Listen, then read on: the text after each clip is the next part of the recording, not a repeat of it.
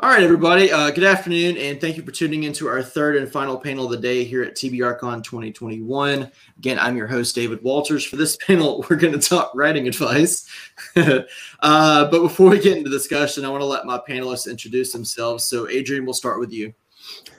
Hello, I'm Adrian Tchaikovsky. I've been going for a while now, although I still feel that I'm the new guy because I think frequently you always do. I'm probably best known for my novel about spiders in outer space called Children of Time. Last year, I had a book out, Doors of Eden, which is my most recent sort of great big book, I guess. Stephen. Hi, I'm Stephen Iron. I write epic fantasy. I've had 2 trilogies out with Orbit Books, and I've got a new duology starting with Angry Robot Books this June, with the first book's called The Coward. Awesome. RJ? Hi, I'm RJ Barker. I write fantasy, and I'm on my 5th book, and I've been around for 3 years. I think. I don't know. That's Feels not like even forever. funny. Stop laughing at me. I'm just trying to work out the You've time. been around for 3 years. Yeah. Well, I've been around for longer than that myself, but as a known author.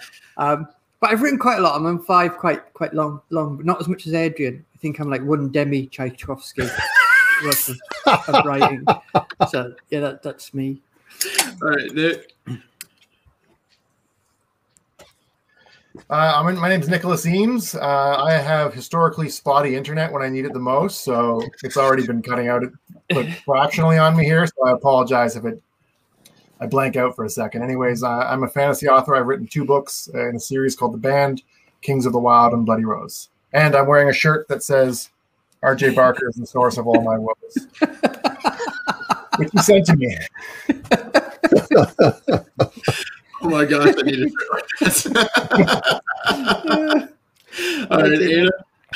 Hi, I'm Anna Stevens. I'm the author of the Gobline trilogy. I debuted in 2017 with RJ Barker and Nicholas Eames. 3 years ago. Yeah. Well done. And my new trilogy, The Songs of the Drowned, the first book, The Stone Knife, came out in November last year. Awesome. So you debuted with RJ Barker. RJ Barker. Just for the people watching who don't know, they're making fun of me because I spelt my own name wrong. Which the worst thing is, it's not the first time. I once went to a convention and wrote TJ on my badge rather than RJ. So Well, you got it right form. here. So. Yeah, I wouldn't have been surprised if you just come in and it was just Bob Barker or just Bob. So for the first bit of discussion, since we're going to talk about terrible writing advice, I guess that's what the panel really meant. I actually want to know, what is the best piece of writing advice you've ever received? And Stephen, I'll start with you. Oh, okay, great. Nico Wise one.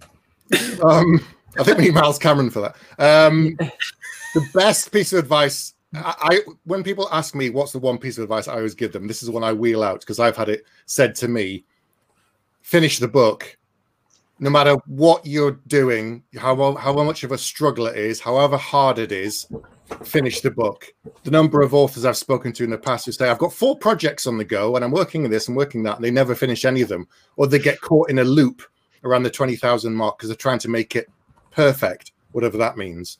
But whether you plan your books or not, when you start writing it, the thing at the end will be quite different. And you learn as you do it. You learn with every book that you finish. And that's the key thing, because I don't think any of us got picked up on our first book that we'd ever written.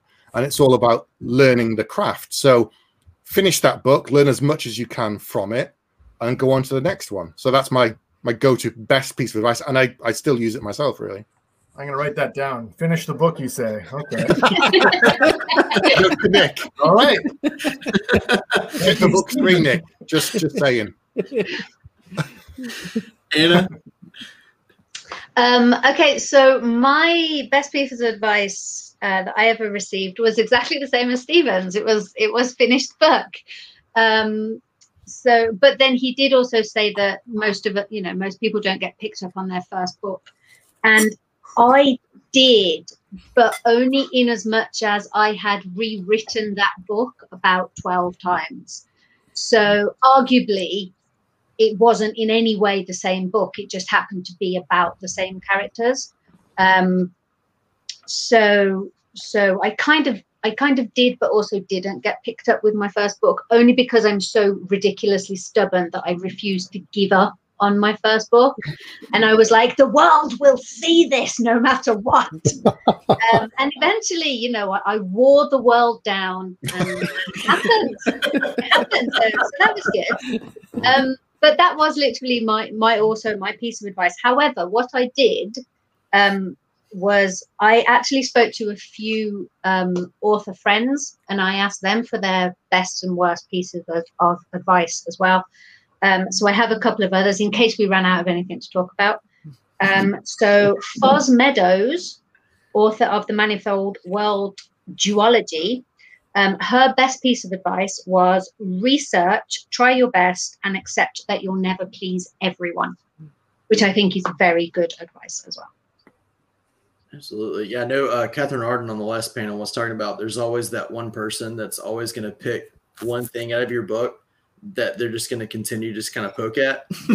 And that's the person that you don't have to worry about. Even though they're going to be the most annoying, you know, fly on the wall, that's the one that you're not writing for. So, Nick, what about you? Probably and this doesn't work for everyone by all means, is just to read contemporary work. There's a lot of people who try to write a book and all they've read is books that were popular 20 years ago or longer. And so I think reading in, like, you know, what's being written nowadays is important to kind of know what you're up against and kind of how far the genres come in fantasy and sci-fi, and how inventive you got to be, and just in general, it just helps you with, you know, sentence structure and syntax if you're trying to become an author and stuff like that. So that would be mine. Gotcha. Adrian? That's good. Some. What?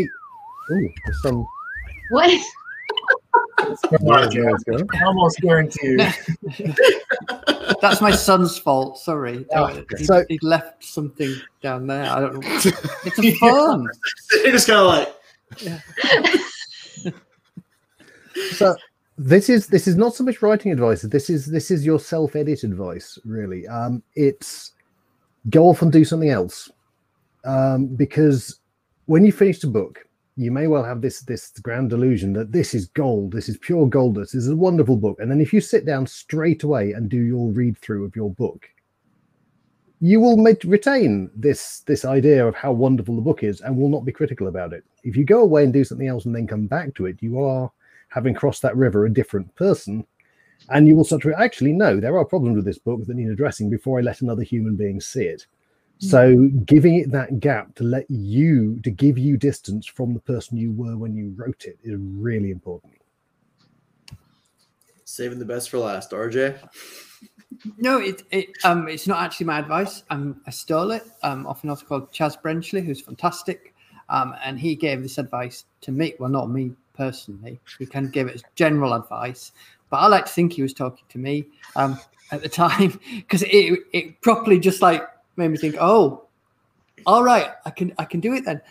He just said, whatever works for you is what works. And I had it taped to the top of my computer for years, just because I spent so long reading every book on writing or reading writing advice. And without fail, every single time I just froze and then didn't write anything for ages. And when he said that, it was just like somebody flicked something in my switch and it just went, do your thing, RJ. And I did, and no one wanted to have anything to do with it for about 10 years.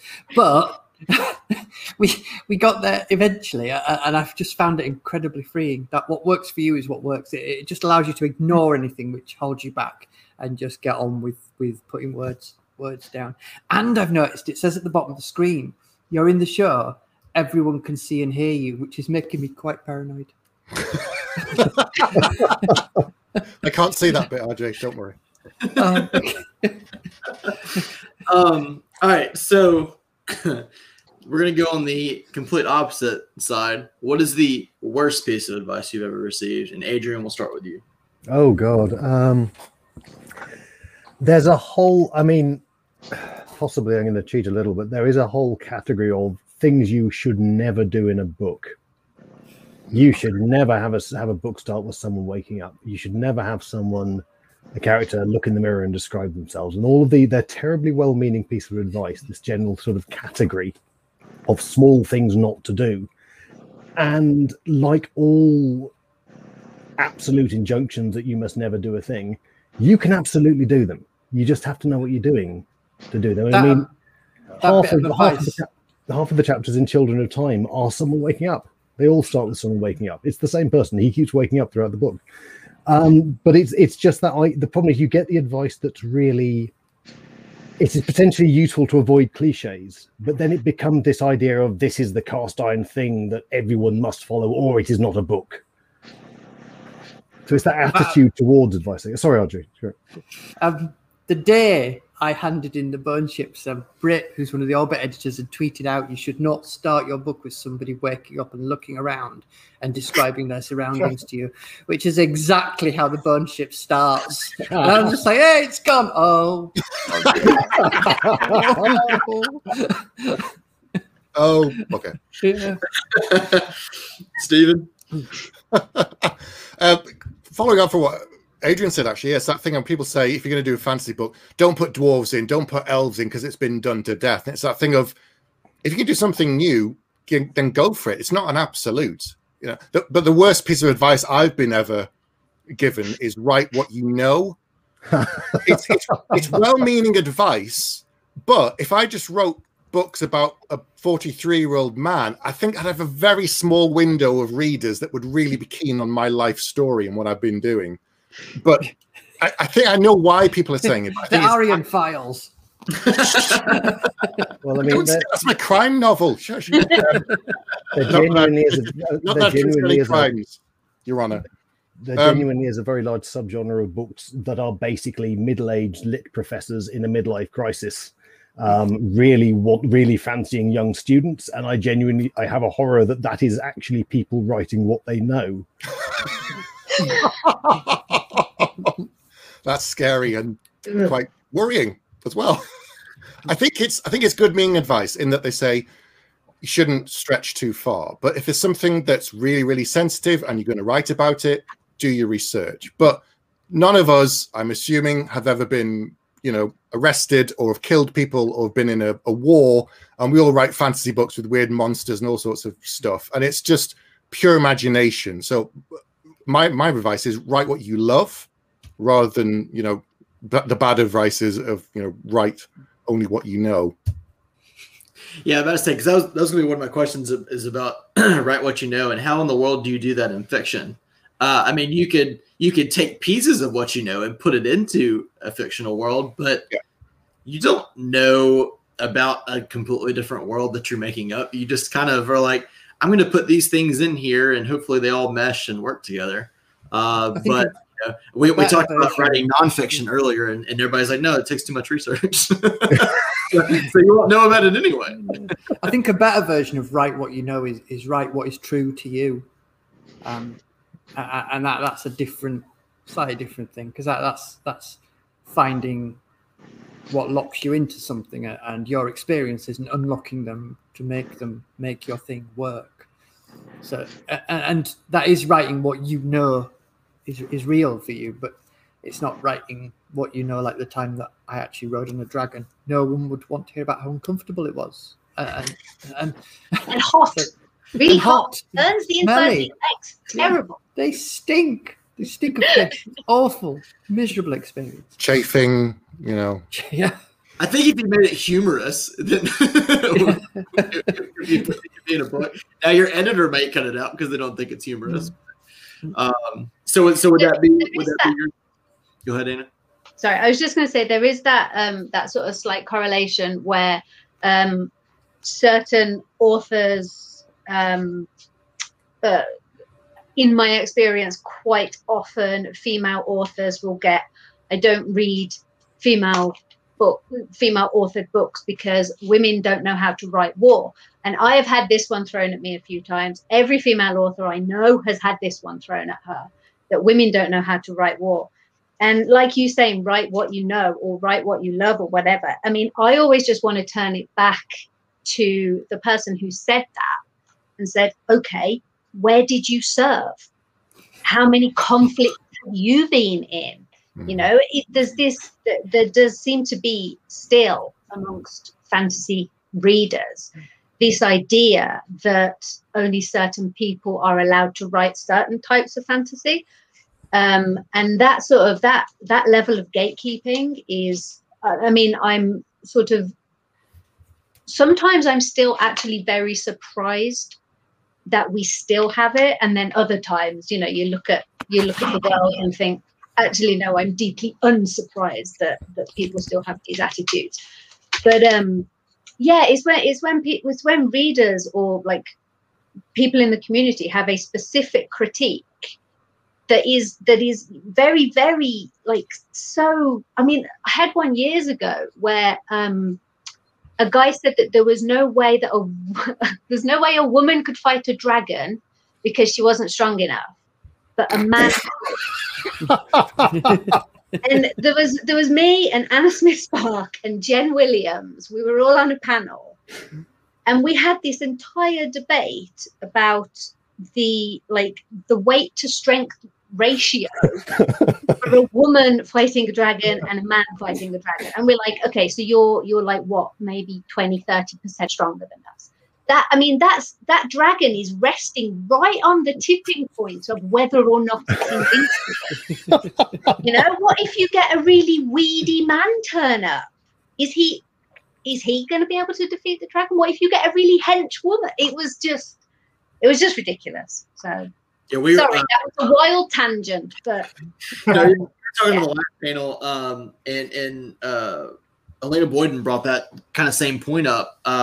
She was saying that one day she had a house party and dropped a fork on her foot, and it made 4 marks in her foot, just dropping it. She goes, how in the world can a woman not stab a dragon? I mean, if it's sharp enough, it's going to go through. So it doesn't matter how much force you're putting behind it. And she's like, you know, if a toddler came at you with a knife, they're still going to stab you with a knife. yes. Yeah, My cat almost killed me numerous times. Yeah, I mean, you know, a cat weighs what, 5-10 pounds, maybe soaking wet, you know, 40 pounds, maybe. Yeah. right through your arm, and you're just bleeding all over the place. You just don't. But no, it's the same arguments that happen. I mean, I would say annually, but they usually happen 2 or 3, 10 times a year. Yeah. Same ones, you know, that are in the book community every year. Is an audiobook really a book? You know, kind of controversy like that. But it's just because you get that like one person or 2 people or 100 people, because it's always the same clan of people, and they just like recruit somebody else. But it's that one person that didn't see the argument last year that has to start it back up again. And unfortunately, I don't think it's ever going to go away. I feel like it's getting better, maybe, you know, over the last couple of years. But unfortunately, you're still going to have that one person. Just like I was saying, you know, you're always going to have that one person that's like, you know, in Catherine Arden's case, she goes, somebody pointed out that this certain tree would not have been in that part of Russia. And she goes, does it really matter? And I was like, no, because it's that one person, and the other hundreds of thousands of readers didn't care about it. So, but yeah. That's a good thing for research, actually, for why you don't actually need to put it all in, because most people just don't care. I got a very angry email that, because in the bone ships, they're quite frightened their ship's catching fire, explaining to me how bone doesn't burn. And this was nonsense. And bone does burn, actually. But in the world of the bone ships, it definitely burns because it's not here. Just use your imagination, mate. Look, because you made it up. Yeah. It can cope with the Incredibly dragons. flammable. The dragons are fine, but the burning of bones, no, I can't get my head around that. I just don't. It is that it's very telling on the person making the point as to where their personal belief will refuse to be suspended. Yeah. And it is almost always a point that is actually factually nonsensical. Yeah. It's back in the Middle Ages, this would have happened, which is almost certainly that is not true, and B, also all of these other things wouldn't have happened, but you're not picking on them. And it's almost always it's a race thing or a gender thing or some extension of a modern real world prejudice. No, I mean, I think either that or it's just someone who really desperately wants you to pat them on the head and say, yes, you've been very clever. They're not interested in the debate or anything like that. They just want to look. I happen to have I didn't spend 40 years reading Russian tree books not to make this point now. Yeah, but I mean, so I can imagine somebody making the argument to RJ going, the fire's just not hot enough to burn it. It won't do anything, RJ. How in the world? And then they also make the thing, well, the bottom of the boat wouldn't burn because there's water. So it is actually a weird thing that even the oak ships are actually terribly hard to set on fire. And I'm not going to digress off into ships because I'll just get lost. I'll just be talking about ships and rigging. My head is so full of ships, and 90% of it is wrong. And that. That's just full of ships.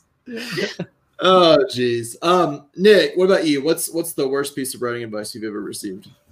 I would say it would be to never give up on your dreams, because sometimes you ought to.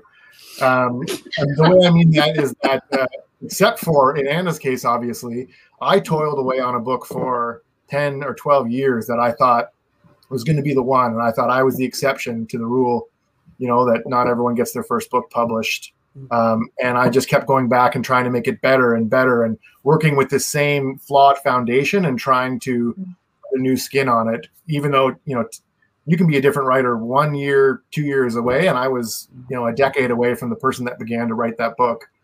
A decade of experiences, a decade of reading, and just the world was moving on. And so finally going, I'm going to give up on this book and write something new was the best thing I ever did. And the only reason I have a writing career, to be honest. So I don't mean give up on writing altogether, but my God, that book that you think maybe is the one, just try something else. And maybe like in Anna's case, you can hammer it into something that's going to get published, but don't be afraid to at least give yourself a chance to see if your voice has changed over all those years. I mean, it does bear saying that the very first draft of Godblind was basically a high fantasy, and it ended up being published as Grimdark. So, voice did change quite dramatically, shall we say, over those 12 years. So it is, it's only the same book in as much as it has the same names and the same broad plot. But, other than that, I think you're right. Knowing when to trunk a book is a really valuable skill. I am very much. Oh, go on, Adrian. No, you go. Before Age of Assassins sold, I wrote a science fiction book which nearly sold, and this is what Nick was saying. I always decided I was going to finish the Bone Ships and go back to that and just sort of spruce it up. Now I've got a bit more of a name and release that because I loved it. And I went back to it, started reading it, got about halfway through and thought, actually, this is rubbish. I hate it. I don't want to publish this book. So you do change massively in what you like and what you do and how things work. And your writing voice becomes a different thing over the years. Yeah. I was in a similar... Sorry. No, I thought you were... I was going to say, leave your old self behind is a good way of thinking. So I never went back to a book. I would write a book, I'd submit it, I'd get nowhere, I'd write another book completely different. And so I'd written about 12 books, but by the time one of them actually got somewhere, I did go back and then said, well, look, what can I salvage? And yeah, I've managed to salvage, which basically meant rewriting mostly from the start, two of those. And the rest, I got to the point where actually, no, this is so problematic and so filled with issues that there's literally no reason to promote it above all the other things I want to write. So yeah, I mean, and And I guess actually here's another piece of genuinely good writing advice from that perspective is when I submitted those books, I thought they were brilliant. And I'm looking back at them now, I think actually these are not good.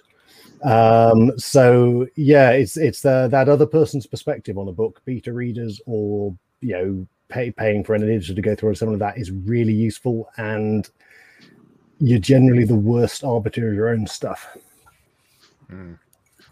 Quite often your favorite child is the one that you had most recently as well, and it's worth keeping that in mind. That's why I love my cat more than my son. So it's worth keeping that in mind when you're thinking about your book. Is this brilliant? And was it Adrian said it was about taking that gap? It's a really good thing to do. We're giving writing advice on the bad writing advice panel. We should stop. We should start giving bad writing advice. Write one draft and then submit it to every single agent in a just form email. Don't reread it or anything. Just no spell checking. No, don't hear about your work. Just send it off. They deserve the rawest version, the realist. Try to be funny. That's what they love when you try to be really funny in the submission letter. That's brilliant. It's bound to do. Don't even give a submission letter. Just send the manuscript straight to the editor. And put "Dear Sir" / "Madam." Don't research their name. That's what they love. Whom it may concern. Yeah. Oh, God. I think the only time I've ever looked back at old books is they're all crap, and I didn't want to do anything with them. But I understood the core idea, and I was able to salvage that sometimes. The actual story and the characters and everything were awful. But I looked at it and thought, what was I actually trying to say? And some of those ideas, I've thought, okay, I could do something with that in the future. Completely different book, and no one apart from me would know that it was the same thing. But most of the time, as Adrian said, the other books were just crap. You chunk it, go on to the next one, chunk it, go on to the next one. And that's how I did for 7, 8 books until eventually I got one published. And then that's it. They can't get rid of me now. Here to stay forever. Somebody just asked, what's the worst or silliest sentence you've ever written? RJ was right.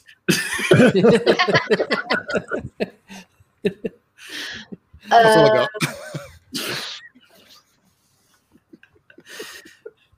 got. It's not a sentence, but in Call of the Bone Ships, somehow it made it all the way through to the copy edit that one character, there's a bit where they go off, characters are split apart, and it turned out that one character was in 2 places at once.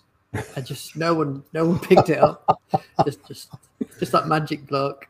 And I literally picked it up on as I was just checking copy edits, and I thought, hang on. Aren't you somewhere else? That's something you just backdoor in with time travel. Yeah. Magic. But that's I had one in the Stone Knife, which I didn't pick up. My copy editor found it for me, because I decided in my less than infinite wisdom that I was going to have 2 calendrical systems. So we've got a solar calendar, and then we've also got a calendar that follows the cycle of Venus. So why? Why would you do that to yourself? It is the absolute bane of my life. Because I've realized that they always talk about the position of Venus in the sky to signify how time is moving. But because Venus moves at a very different rate to the sun, it's like, so if I've said it's the 100th day of the morning star, then how, does that actually mean it's April, or is it November?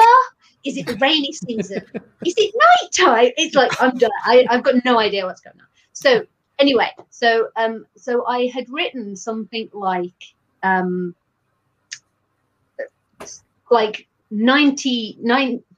200 cycles, 200 star cycles ago, basically was what I wrote. And it was supposed to be, I was referring to this historical thing that had happened. And my copy editor, in the comment box, she'd done the maths, and she was like, that was 5,200 years ago. And I'm like, they probably would have invented interstellar flight by now, rather than like the wheel. So no, that's really not right. So that was deeply embarrassing, and honestly, I was like, flowers, cake, whatever you want, I am sending it to you, because that was the worst thing, I think, probably. Interesting. I was very careful throughout the entire Bone Ships to never be entirely specific about how long anything takes. And my copy editor has put through, it would give us a really good idea if we had a rough idea of how long this took. And I was like, no. It takes an amount of time that the reader can imagine. Days pass. We don't know how many.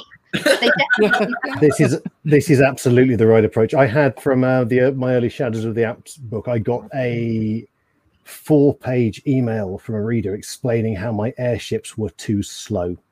They had calculations, vast screeds of calculations, explaining how you couldn't possibly take 10 days to get from here to here.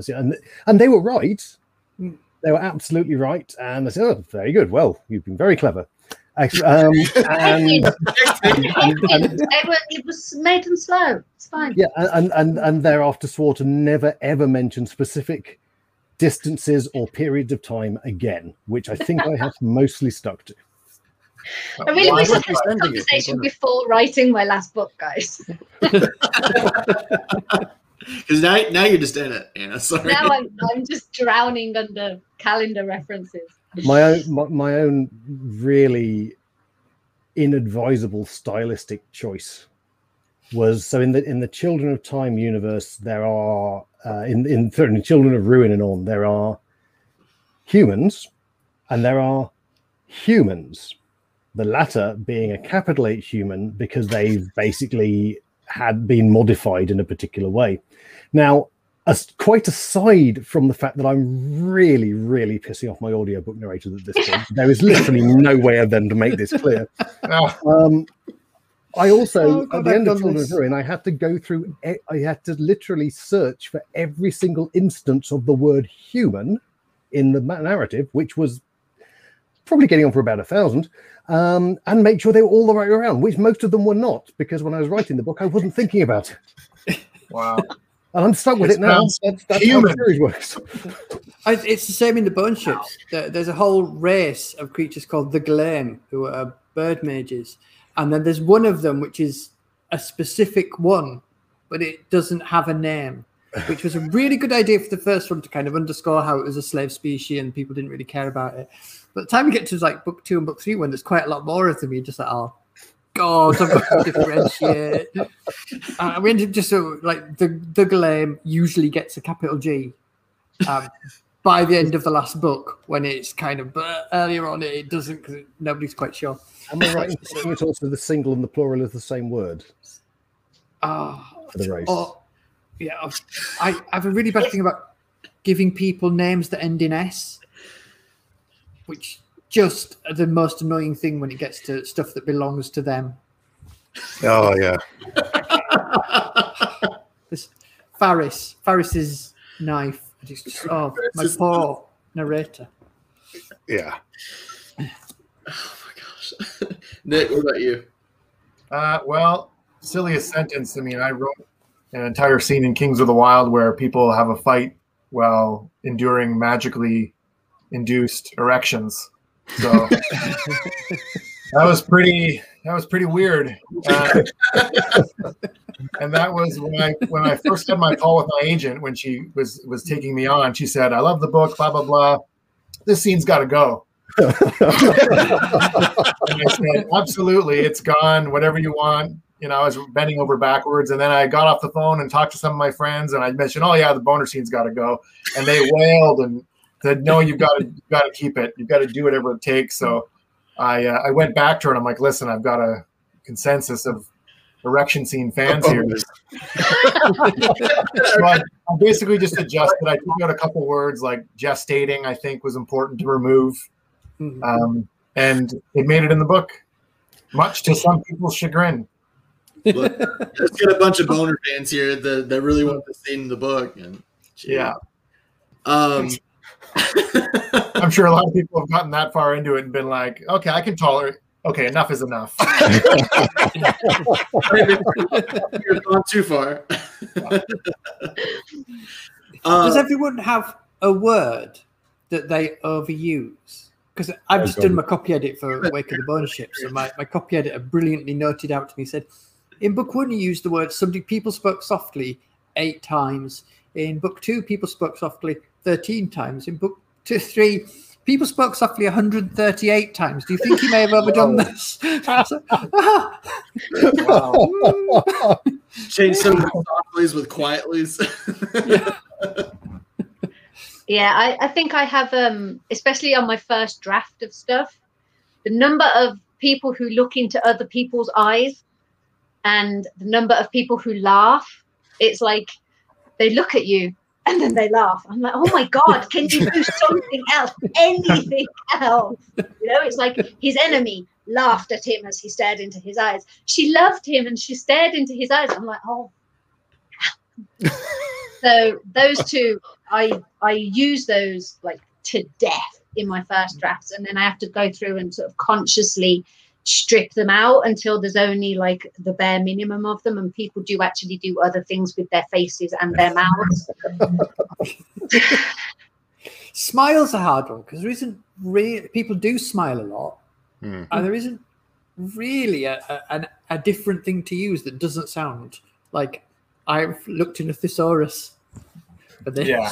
I mean, the only close is like a grin, but at the same time, it can be sinister. So. Well, then you get into the kind of the vaguely Conan-esque, the corner of his mouth twitched grimly and things like that, which I have used, I'm sure. He smirked slyly. Yeah. How? Show me that, please. I definitely have words that I want to use more, like the word inexorable. You know, I wish I could put it in every single sentence. It's my favorite word that exists, but so I can be like, I think it's in, like, I know for a fact it's in Kings of the Wild twice. And every time I would want to use it a second time, I would go back and measure it against the first and be like, which one's better? And so now, and they couldn't be obviously within a couple chapters of each other. That'd be absurd. So one exists in like the second chapter and one exists in the second last chapter. You were definitely going to use 2 though. It was inexorable. Speaking of bad puns, no. What about Stephen? Do you have anything to add? Any words that you've found in your books to be a little overused? Well, I was contacted by someone about my first book who said there was an awful lot of swearing in it.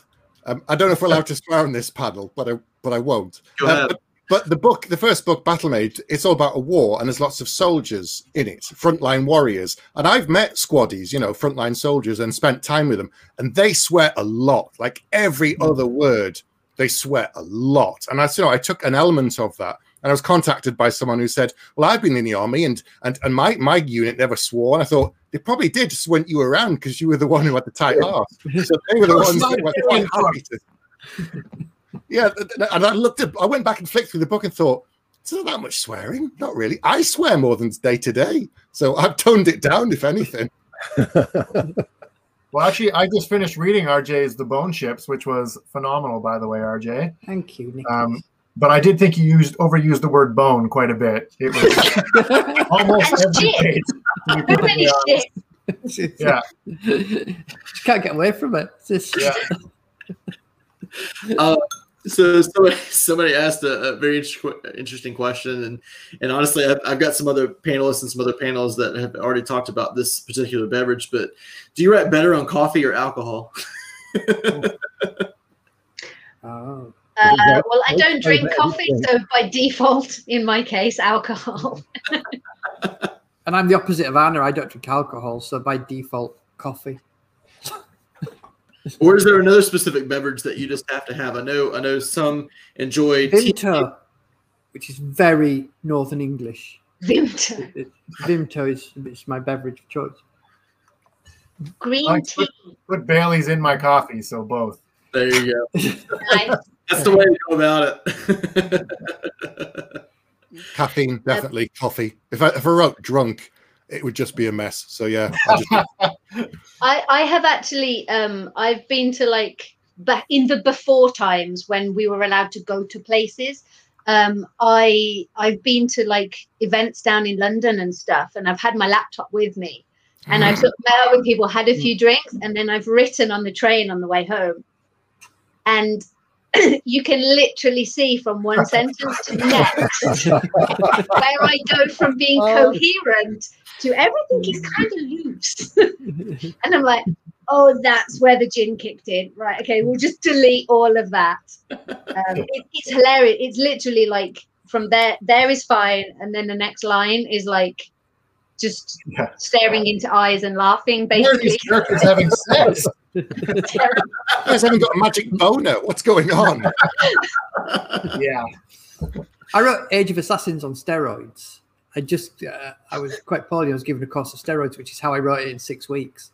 Because you just like go, I'm writing a book. That's what I'm doing. I'm writing a book now. Can do it. Bang! That's what I did, and it was really good.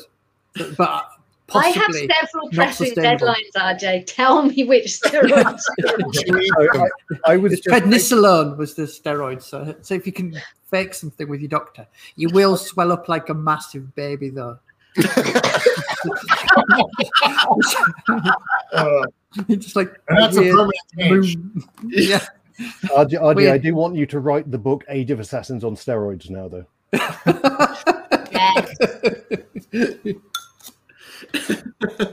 All right, so this one's for all the panel. Do you have a particular piece of your own writing where you knowingly bucked the popular advice of the day and got a result you enjoyed? Good question. I found out after I had finished, submitted, and had accepted my second book, Dark Soul, that you're not supposed to write an entire novel about a siege, which I found out about 6 weeks before the book, which is an entire novel about a siege, came out. And I think it turned out well. But yeah, apparently it's supposed to be too exhausting for readers to just read, like in my case, 120,000 words of a 45-day siege. And people were like, oh, you'll just be exhausted by the end of it. Your readers will be ground down. They won't be able to get through to the end of it. And I was like, oh shit, too late, because, it's gone to print. So it wasn't, but it wasn't necessarily knowingly. It was just, I was always going to write it that way, and nobody told me I shouldn't. So I found out, I think 2 weeks before the Bone Ships came out, that different writer friends said to me, people don't generally buy naval fantasy, albeit we're quite brave. And also, it's a really brave decision to do something completely different from what you've done before, because readers hate that. Oh, what's that? Thanks. It'll be fine. Yeah, that's what I wanted to hear now. But it was fine. And to be honest, if I'd known, I didn't know that at the time, but if somebody had said that to me at the time, I would still have gone, well, I'm writing it. Because you write what you want to write, and that's sort of the most important thing, otherwise you get bored. I definitely had people that thought adding airships in the book was sort of a mixing of genres, making it too steampunk or something like that. Yeah. And or that thought airships didn't belong in traditional fantasy, and I didn't listen, and I'm glad I didn't. Yeah, I mean, I suspect that battle was fought and won for the airship lobby at some point prior to the mid 2000s, I guess, because suddenly, I mean, airships in fantasy now are all over the place. Yeah, but I imagine there must still be that kind of sort of very traditionalist fantasy readership that no airships, only elves. Yeah. I moved at a regular speed, of course, not super slow. I'm glad I sent you an email.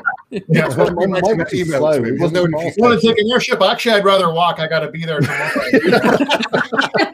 Pretty much. I don't have 3 weeks to gallivant on an airship. I mean, for me, it was the waking up thing, because I definitely heard that. Oh, yes, you should never have someone waking up. And they said, well, you know what? I'm just going to do it. And then to compound it, I'm going to do it all the way through the book. The entire book is basically going to be this guy repeatedly waking up and looking around him, and that's going to be the book. And it worked out all right. So, you know. Yeah, that's it. I think you don't become a professional writer, though, if you're the sort of person that listens to what other people say. Because all you hear all the time is when it's not going to happen. Editor. Oh yeah, you listen to your editor. But just some general advice. You can't, because everyone's just going, well, you know, it's like 1 in 100,000 likely that your book will ever get published, and that it is just constant. So you have to become the sort of person that's going out. I'm doing my thing. That's what I'm doing my thing. Sharp. I think for me, it was probably mixing genres, because I think fantasy is a huge umbrella that if you put a sword in, you can kind of do whatever you want. Because it's true to some degree, because my first book is blatantly a war book. The second book, Blood Mage, is a crime novel. Don't tell anyone. Because there's warring gangs, there's policemen, there's a serial killer. It's a crime book. The third one is a post-apocalyptic horror novel that you're more likely to read, like Stephen King or Dean Koontz, mixed with, you know, because there's things in there that come back from the dead, and it's like a siege. It's like something from The Walking Dead, but there's swords and there's fantasy, you know, magic, so therefore fantasy. So I just ignored it. Someone says you can't put that in a fantasy book. Well, you can. You just don't tell them. Watch me do it. Just give it a sword. So, sorry, who's the published author here? Mr. Stephen King. Yeah, right. I'll show you.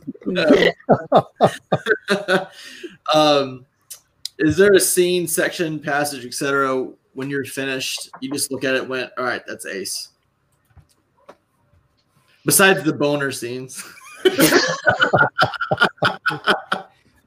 When I went back and did the final edit of the Bone Ships, there's a scene in the Bone Ships where 6 ships face off, 3 against 3. And when I finished it, I realized I was holding my breath. And that was the first time I've ever thought, yeah, that I've got that. I've nailed that. And it lasted about 10 seconds. And then I stopped. And then, you know, like the next page, you think, yeah, but I could do this better. I'm sure I could. But that was a lovely feeling for the moments that it lasted. Probably for me was when I did 2 trilogies with Orbit, and on that last book I thought, this is potentially, I'm never coming back to this world, so I have to tie everything together, worth of 6 books of storylines and all the rest of it, and so that was a nightmare. But when I'd finished and I got the final draft back and I'm looking through it, and I'd read this so many times, and then like Adrian, I'd put it down and forgotten and come back to it and looked at it again, and I read how I tied up some of the story threads and the characters' arcs, and I thought, yeah, I'm happy with that. I'm actually happy with how it's turned out. Normally, I'm never happy with what I've done. It's just been handed in, you know, because otherwise you're just constantly working on it forever. So thank God for deadlines. But I was happy with it. After all this time working on it and looking at where I started with that first book before I got published, to write through all 6 books, at the end I got it and thought, yeah, all right. Yeah, that'll do. That'll do, Peg. And I'm currently going through the very, very final proofs of Shards of Earth, which is out middle of this year. And it's always like pulling teeth with me at that point. I just don't want to read the book anymore. We've had a bit of a rush on the editing with this one as well. So I've gone through this book with a fine-tooth comb about 4 times in the last 3 months. However, there is a big space battle, which I am still really keen on, and if I'm really keen on it at this point, I feel I must have done something right. Awesome. All those reads do count towards your reading goal, Adrian, if it makes you feel like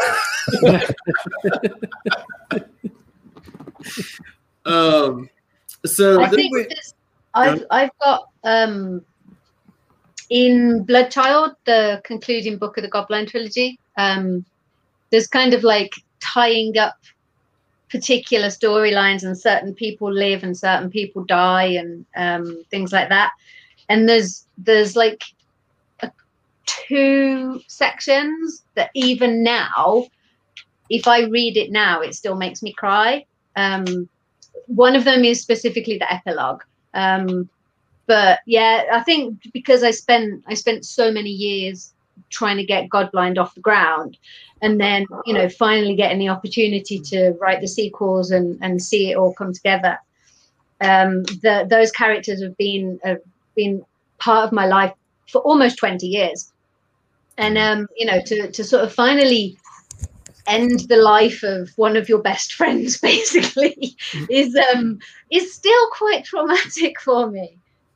So yeah, so I still have a little sniffle if I ever flick through the last sort of few chapters of Bloodchild.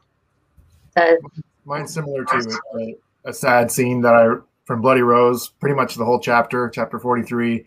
And obviously I thought it was pretty sad when I wrote it, but when I proofread, I have my brother with me and we both do it together.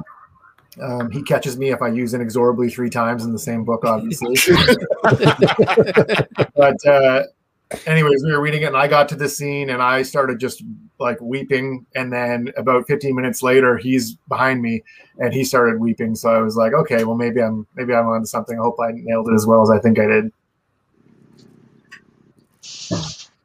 So this one's a little bit different of a question. You know, probably it's not really, I guess, advice, but I've always kind of wondered this too, kind of being a very novice writer. What advice do you have about balancing your work with real life? So jobs, kids, I mean, exterior things outside of your writing career, and how do you form the necessary discipline to keep it going? I think that's a little bit like the advice, which can be good and can be bad, depending on you as an individual, which is the right everyday advice that some people insist on. I think a better way of looking at that advice is set a writing habit that you know you can keep up. So that might be I've got a friend, an Australian author called Leaf Shallcross, and her aim at the moment, because she has a full-time job, is 500 words a day. And you're like, 500 words, that, I mean, you know, if those 500 words are flowing, that might take you 15 minutes. If they're not, it might take you an hour, but it's not, it's a commitment that you can have, that you can probably aim towards. So I think finding a time and space around the rest of your commitment can definitely be done. I mean, even things like if you have to commute, say you drive to work, you can just dictate into your phone, and then on the weekends you can type it all up.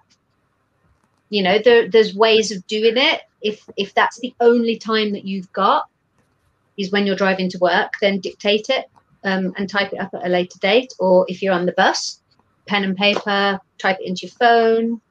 You know, there are ways of doing it, but you have to find something that works for you. And if you try and commit to 3 hours a day, you know, hour before work, hour at lunch, hour in the evening, chances are, you know, if you've got the rest of an entire, you know, you've got a career and a family, you might not be able to manage that amount of commitment.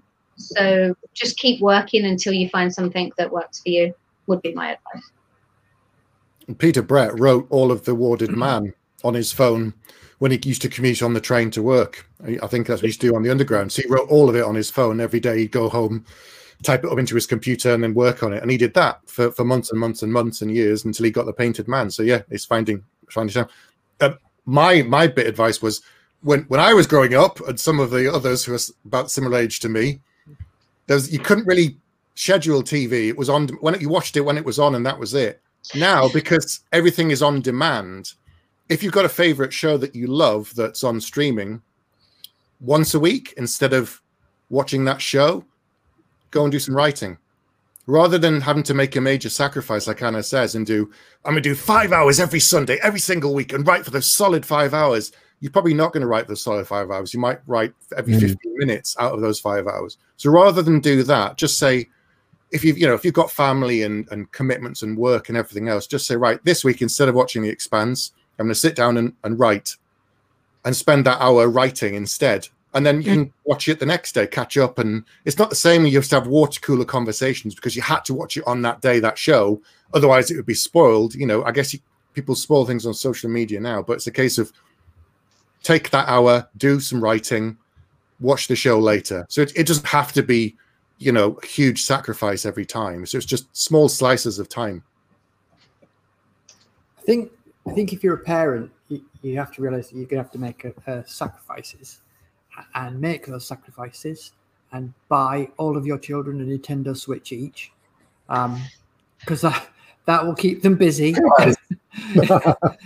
and it's brilliant. And they don't really need a parent then, as long as you feed them occasionally. They're fine. But more seriously, if you only write 10 words a week, it doesn't matter, because if you're starting out and you're not under contract and you don't have a deadline, it ain't going anywhere. You'll get there. It's not like if it takes you 5 years or 1 year, that's your impatience. That's not. It's not bad to take a long time to get to a place. Do what you can. Doesn't matter. Don't feel guilty about not doing it either, because that'll hold you back. I found, because I wrote my first books when my son was very young, that actually I quite like the distraction. It works for me, and being constantly distracted and stopping and going and doing anything else. I found out later on this is called the tomato process. You work 15 minutes, go do something else. That happens to organically come across. Tomato. Yeah. What? but that, and I'm kind of quite a distracted person anyway. You might have noticed, but so just do it. You'll get there. Just keep doing it, and don't stop. And eventually, you'll have a book, and then you'll be really surprised. Yeah, and it's not like being a professional athlete or a football player or something like that. You don't need to have made it by the time you're 20. You can have your debut novel published when you're 73. It doesn't matter. Really doesn't matter. Really bad that when RJ said when you're a parent you have to make a sacrifice, that I went straight to sacrificing kids. You have to make a sacrifice.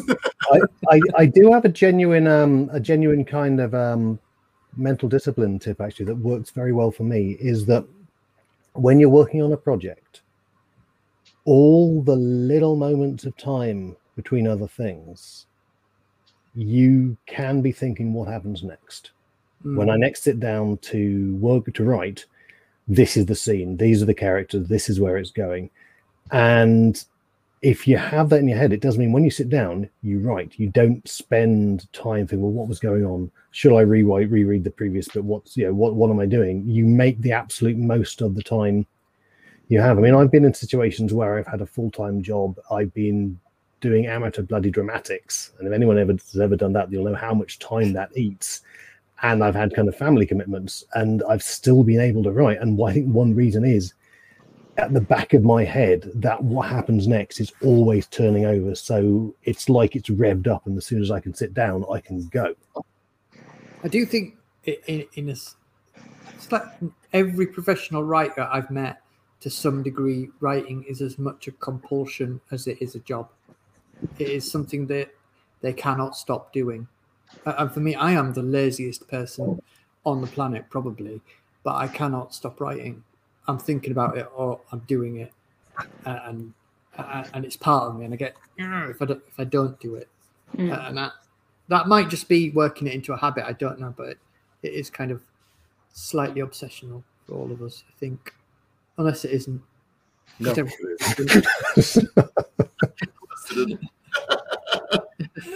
There's always that caveat right at the end. So fellow author and friend of the show, Jeremy Zoll, asked if you ever wanted to write something convinced you could pull it off. Every book. Every book I've ever written, I'm like, shit, I don't know if I can pull this off. Yeah, I think if you don't worry that it's too ambitious, it's not ambitious enough. If that makes sense. Yeah. That tends to be the way I go about it. I would rather know that I reached and missed than that I just stuck to like the safe path, and when I know exactly what I'm doing, I'm just going to take the safe choice every time. I was once on a tour in an Egyptian exhibit in a museum and read something on a placard that gave me what I think is one of the best ideas I've ever conceived of, and I cannot write this book. I'm not the person to write this book. I'm not smart enough to write that book, but I'm not going to tell anybody what the idea was. I become smart enough to write this book. You will be buried with it like a pharaoh. Yeah, my last words. You need to write it, Nick. Write it. Just do it. We'll see. And write it every day, Nick. Every day. It'll become a compulsion. Stick to a word count. Or no. I think trying to do something new and different with each book is a very, very positive ambition, and I think it is. If you want to be a writer long term, I think it's probably an absolute necessity, because otherwise you'll just go in a very small circle and eventually you'll only be writing the same book. There are certainly books I've written which have pushed that envelope a lot more. I mean, Children of Ruin very nearly broke me, because I was trying to get into the mindset of creatures that had a distributed mind. So good, though. So good. Well, I think it worked, but it was really hard. And the one after that is I possibly tried to push it even further. And I have no idea whether it's worked, because you're not the best arbiter of your own work. So I'm waiting to see what my agent thinks of it. But yeah, I mean, I think you kind of know when you're pushing more than at other times, but pushing with each book, I think you need to push a certain extent, otherwise you go stale. Yeah, I think it's what David Bowie said, that with each piece of music he did, he wanted to feel if you're in the swimming pool and you've gone just beyond that point where your toes can touch the bottom, and it's that kind of thing where if I'm writing a new book, I want to feel like I'm just slightly on the edge. I'm thinking, yeah, I'm not sure about this, but I'm pushing myself and I have to challenge myself. Otherwise, you do see people say they've read a book and they go, it feels like the author's phoned it in. I've heard that phrase a lot, and I never want that with mine. I want to feel that people, I was really trying, because I'm always trying something new to keep myself interested. As Adrian said, that's key, and keep pushing. Yeah, there's two thoughts that quickly follow on in my head, and that's I'll have an idea and think, well, that's ridiculous, and then it's immediately followed by, but could you make it work? and that's when I know it's something that'll think. And I do, like Nick, I've got a book which I desperately want to write, and I know I'm not the writer for it yet, but one day I will. It's something I'm interested in, and I want to do it, but it's so radically different to anything else I've done, or what I read, that I'm having to sort of push into reading other genres, so I could one day maybe approach it. But we all have like all those things that you put to one side and go, but you steal my idea. The other thing, Totally will. But I never think I can't do it. I never think I can't pull it off, even though I might not know how I'm going to do it. It's a really weird sort of line that I think you walk between I can do this and, oh my God, how do I do this? And that's where what you're doing is interesting and pulls you through it, I think, on me anyway. But I live my life like that. On the edge. On the edge. It's on the couch. I sit on the edge of the couch. I don't know. I might do. It's just like I've got a drink on the chair arm there. That's crazy. I haven't got a coaster. No. On leather. Nuts, man. Yeah. Vimto on white leather. I mean, Vimto on white leather. That will stay. Good God. Yeah. On the edge, RJ. Really. Metal. Mixes RJ. He's going to kill you. Just wait for a cat just to come knock it over. No, he's sat on the windowsill out there looking in at me, and I can see him saying, "It's raining," and you can see me. Why are you still sat there? Why must you torture me so? Yeah.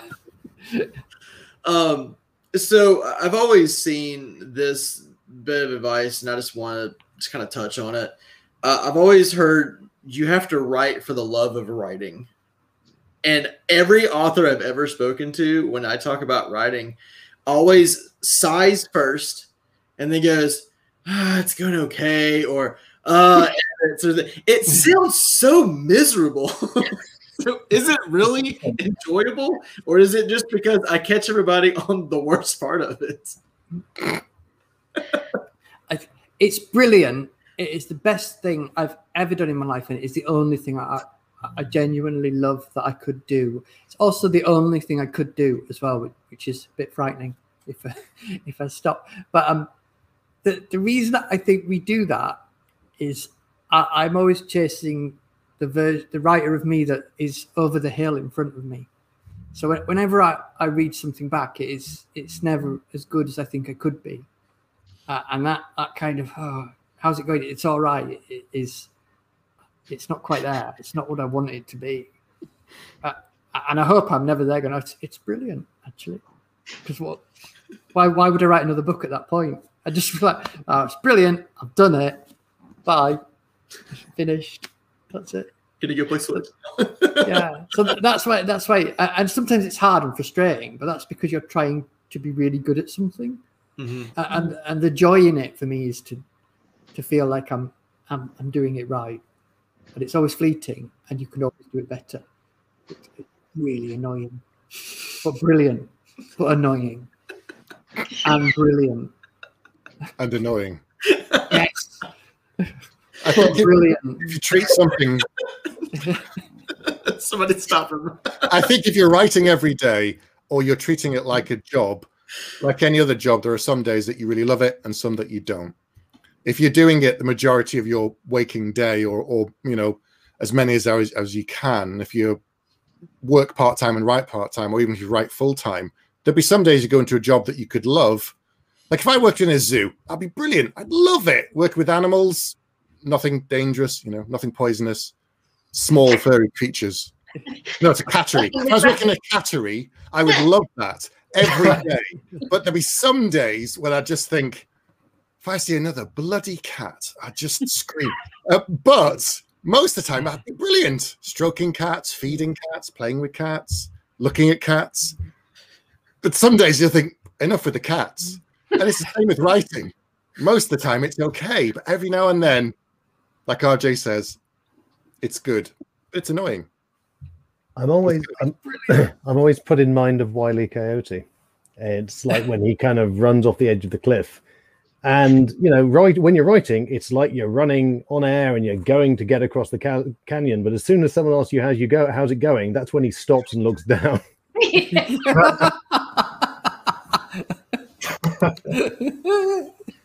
Sounds about right. Nick, any thoughts? Well, if you catch me in the morning, I'm usually pretty optimistic about what I'm going to accomplish that day. And approximately an hour later, I've realized that it's all going to shit. That life is shit and everything is shit.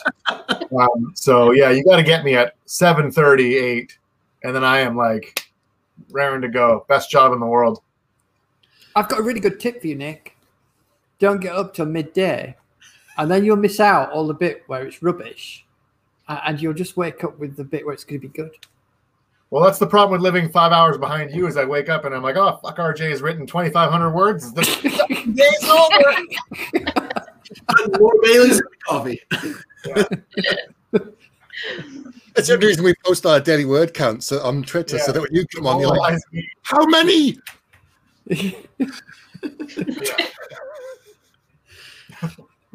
Do y'all keep up with daily word counts, or do you just write until you feel like you've kind of accomplished something for the day? I just make them up to annoy Nick.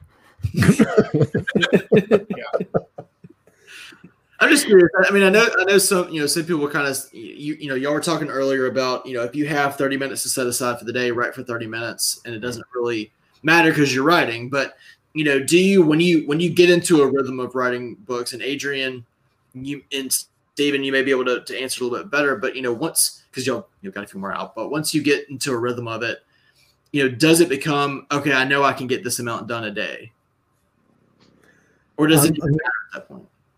For me, I don't do word counts. I try and finish a section, basically. I try to get to the end of a chapter or the end of a particular sequence of events, because that's just how my mind works. And then I will go off and my mind will start to think, all right, what happens next then?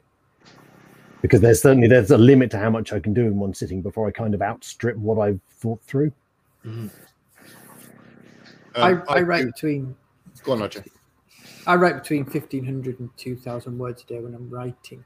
But if I don't stress about it. I was well. It's just thinking, Who cares? gone. Yeah. But I don't. This is the thing that's I think very different between me and Nick. I don't have any expectation of what I write to be good. I just presume it's going to be terrible, and I give myself that permission. I'm going to write a load of rubbish and make it good later on. So, and then at the end, I have a finished book, and I can go back and make it readable. Because my first versions are just basically read. So I type words backwards. I slip. If I'm tired, I write them in first person. If I'm not as tired, then I might write in third person. So I don't put any pressure on myself to do that. And my word counts on Twitter are for me. They're not. I'm not saying look what I've done. They're for me to look back on and think, well, you could do it yesterday, you idiot. Do it today. I do just. I have a daily word count just for myself because I think about deadlines and I don't want to miss one ever. So I set a word count for a session when I'm writing per day, and I have a monthly target as well. And I know if I do this many across this many days in a month, I can get this much done and write a book in so many months. But I always give myself wiggle time to just in case something goes wrong and I have a bad day or a bad week, and I can still hit the target. So that's why I'm just posting it. I keep track as well, so I know. Like this month, I'm ahead at the moment, and I've got a few more days left. So if I want to, I could take the rest of the week off, hang out with Nick, you know. And I'm very upset. You didn't give Stephen the finger. You gave it to me earlier. I mean, I was going to say it depends. My daily word count does depend on how close I am to deadlines or how many deadlines I might have at any one given point in time. So at the moment, I do something slightly similar. I have like a vague idea of I need to write this many words. I tried to do 2,000 words a day, and then I found that I was getting stressed out if I was only hitting 1,500. So then I thought, right, okay, I'm going to switch it up and I'll do 10,000 words a week. And then that way, if I do 3,000 words on Monday, but only 700 on Tuesday, it doesn't mean I failed as long as I get to Sunday night and I've still hit my 10,000. It doesn't matter what ratio on each day I do that, as long as I hit that. But I will only have those kind of hard numbers if I have got a deadline coming up. So, for example, I've got a book that I need to hand in on the 1st of March, and I finished the first draft of it about an hour before this panel started, which gives me a month to read through it, go, oh my God, what have you done? And then rewrite about 60% of it, probably, because that tends to be my writing process, which is write the first draft, go, what were you even were you thinking? You were not thinking quite clearly, and then I'll just rewrite all the shit bits. So I need to give myself, if my deadline is the 1st of March, I need to give myself at least a month to polish the shit bits, so to speak. Polish the shit bits. Polish the shit bits. All right, so kind of last question I want to kind of touch on. A really bad thing about writing advice is about writing outlines. I know a lot of authors, some are all about it. They have to write an outline, and then some are just like, nope, just gonna write, and then we'll see what happens. What are y'all's thoughts on outlines? And if any of you do them, how do you structure them? Do you write very long ones? Are they very concise, 1 page? Are they 20 pages? And Adrian, we'll start with you because I love the face you made when I said outline. Actually, I may have misunderstood you. I was thinking of things like writing, the long summary of the book and things like that. I mean, I do plan, so I never go into a book without having basically a chapter by chapter breakdown of what's going to happen. I'm on that end of that particular kind of axis. But it is really, it's basically a couple of sentences per chapter, really. And the whole thing would usually fit on a page or a page and a half, depending on how long the book is. So I suddenly, I've occasionally sat down and written something much more detailed to try and get my head around the ideas of kicking around, but I find that quite an excruciating process because I vacillate wildly about how much detail you're supposed to go into at that point. I don't really have much of a setting between list of bullet points, 150,000 word book. Anybody else? I'm the opposite of Adrian. I have a vague idea of some stuff that will happen along the way. I usually know the end of the trilogy. I know that, so I know where I'm going. But I'm in sort of the last 6, 7, or 8,000 words of a book that is not different. It's something I'm just doing for me, and I'm literally finding out how it ends and who did what as I'm writing it, which is quite fun because you just kind of oh yeah. Oh, I set that up. That's quite clever of me. Which I didn't realize I was doing. But it's all about what your mind is used to. My mind is used to working that way. But I do. It's a bit different once you've had your first trilogy out because your publisher, before they take on your next set of books, they want an outline of the first book and roughly what the second and third book are about. So I had to write those for the next thing that I'm doing and for the Bone Ships. But I have the Bone Ships I put in a 5-page prose poem rather than an actual outline. But yeah, that's as much planning as I do is what goes to publish at the start, and then the rest is just me making stuff up to amuse myself mostly.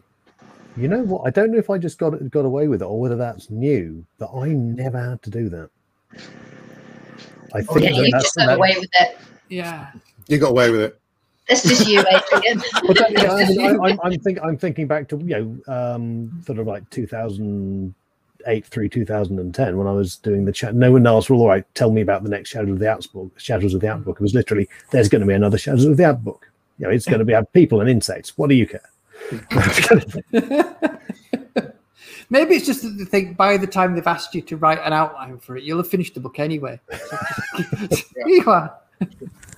You seem like a reliable. An outline? No, but I've got a manuscript. Oh, okay. Yeah. I've had two sort of wildly differing experiences recently because as RJ said, I had to submit an outline for the Songs of the Drowned trilogy, which I did and was accepted by the publishers. I then basically immediately threw it out because I wrote the first draft of the second book. I think I got to 110,000 words out of 150,000 projected words, and realized that the entire novel needed to be set a year later in the timeline. So I now need to rewrite that entire book to set it a year later. And by a year, I mean a year in the solar calendar, not the Venusian calendar. I don't know, maybe not. But then I'm also 52,000 years later. We've all got airships and laser guns. Slow airship. Yeah. That calendar thing has made me feel so much better about my regret of writing ships and about how complicated they are. There's always nothing to what Anna's done. I got stuff wrong with blacksmiths. I feel fine about it now. I spoke to them and we're cool, but calendars. Jesus. But then I'm also writing a novel in an established IP, and they have been like, give me a 2-page synopsis. Yeah. I was like, right, here's your 2-page synopsis. Right, tweak these bits, tweak those bits. Right, sign the contract. The contract has the synopsis added in the appendix, wow. And there is a part of the agreement that basically says, if you divert from the synopsis more than 10% or 15%, we reserve the right to cancel the novel, or we reserve the right to have the novel completed by another author, and you will not be credited for the work you have done. Ouch! That sounds like I'm not naming them. Oh. I'm not naming them. DM me with who that is. Wow. So I'm kind of wrestling with my own synopsis and making sure that I can actually stick to it.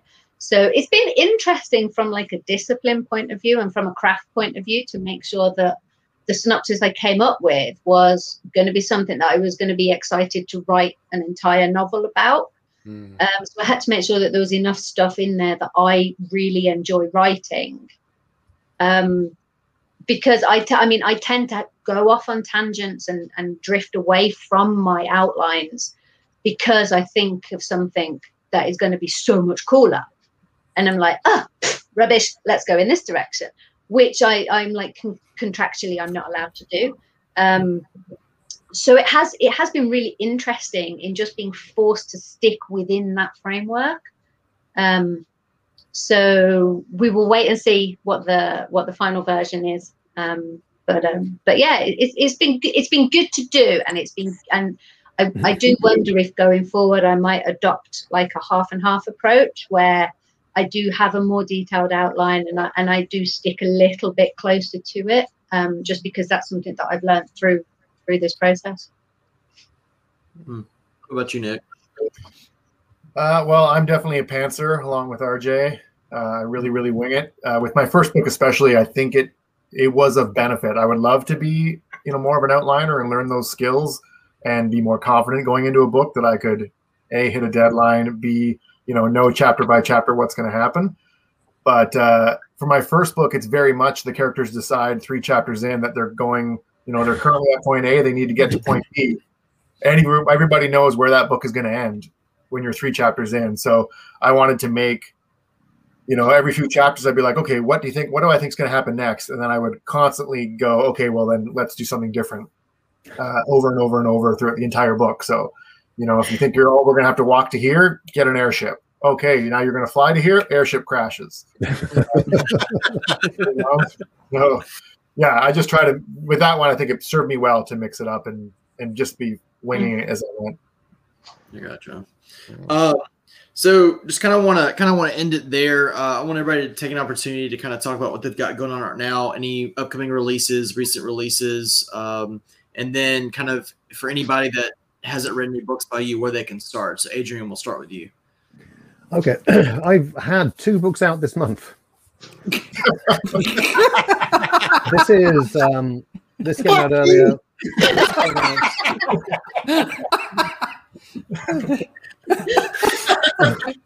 This came out literally a couple of days ago. They're both sequels to earlier work. That's Barehead and The Expert Systems Champion. As to where to start, I mean, honestly, the one that most people know of mine is Children of Time. So that's probably the one that if you run into any of my books, that's the one you'll run into. But my personal favorite is Dogs of War, which is the one that Barehead is the sequel to. Awesome. Stephen?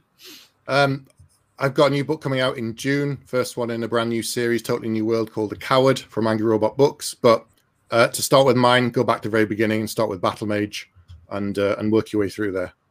Keep you busy a while. Yeah. RJ?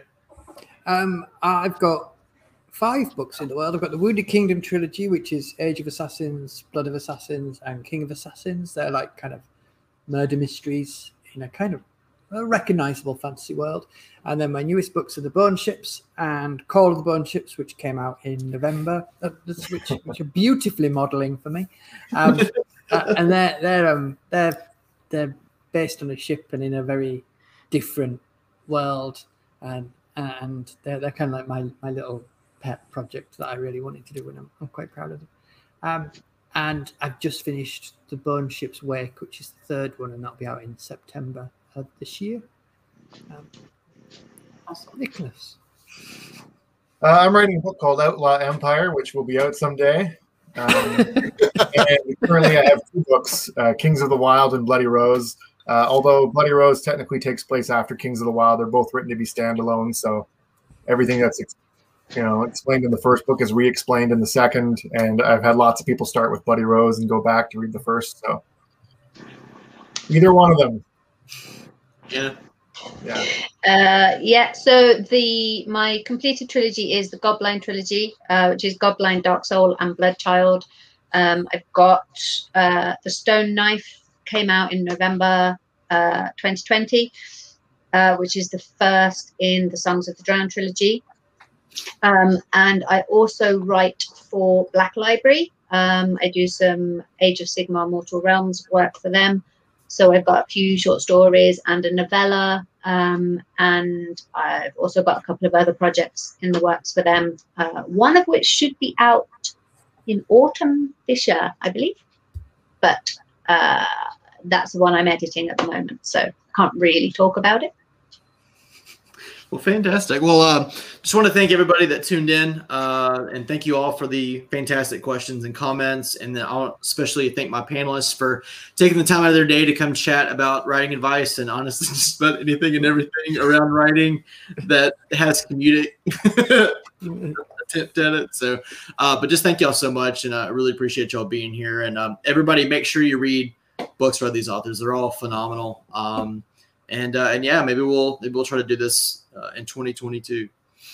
Well, thanks for having us. Thanks for putting us all together. I've met and missed every one of these people on this panel, even RJ. So it is lovely to see you all, and I miss you all dearly. My other half wants me to wave at you, Nick.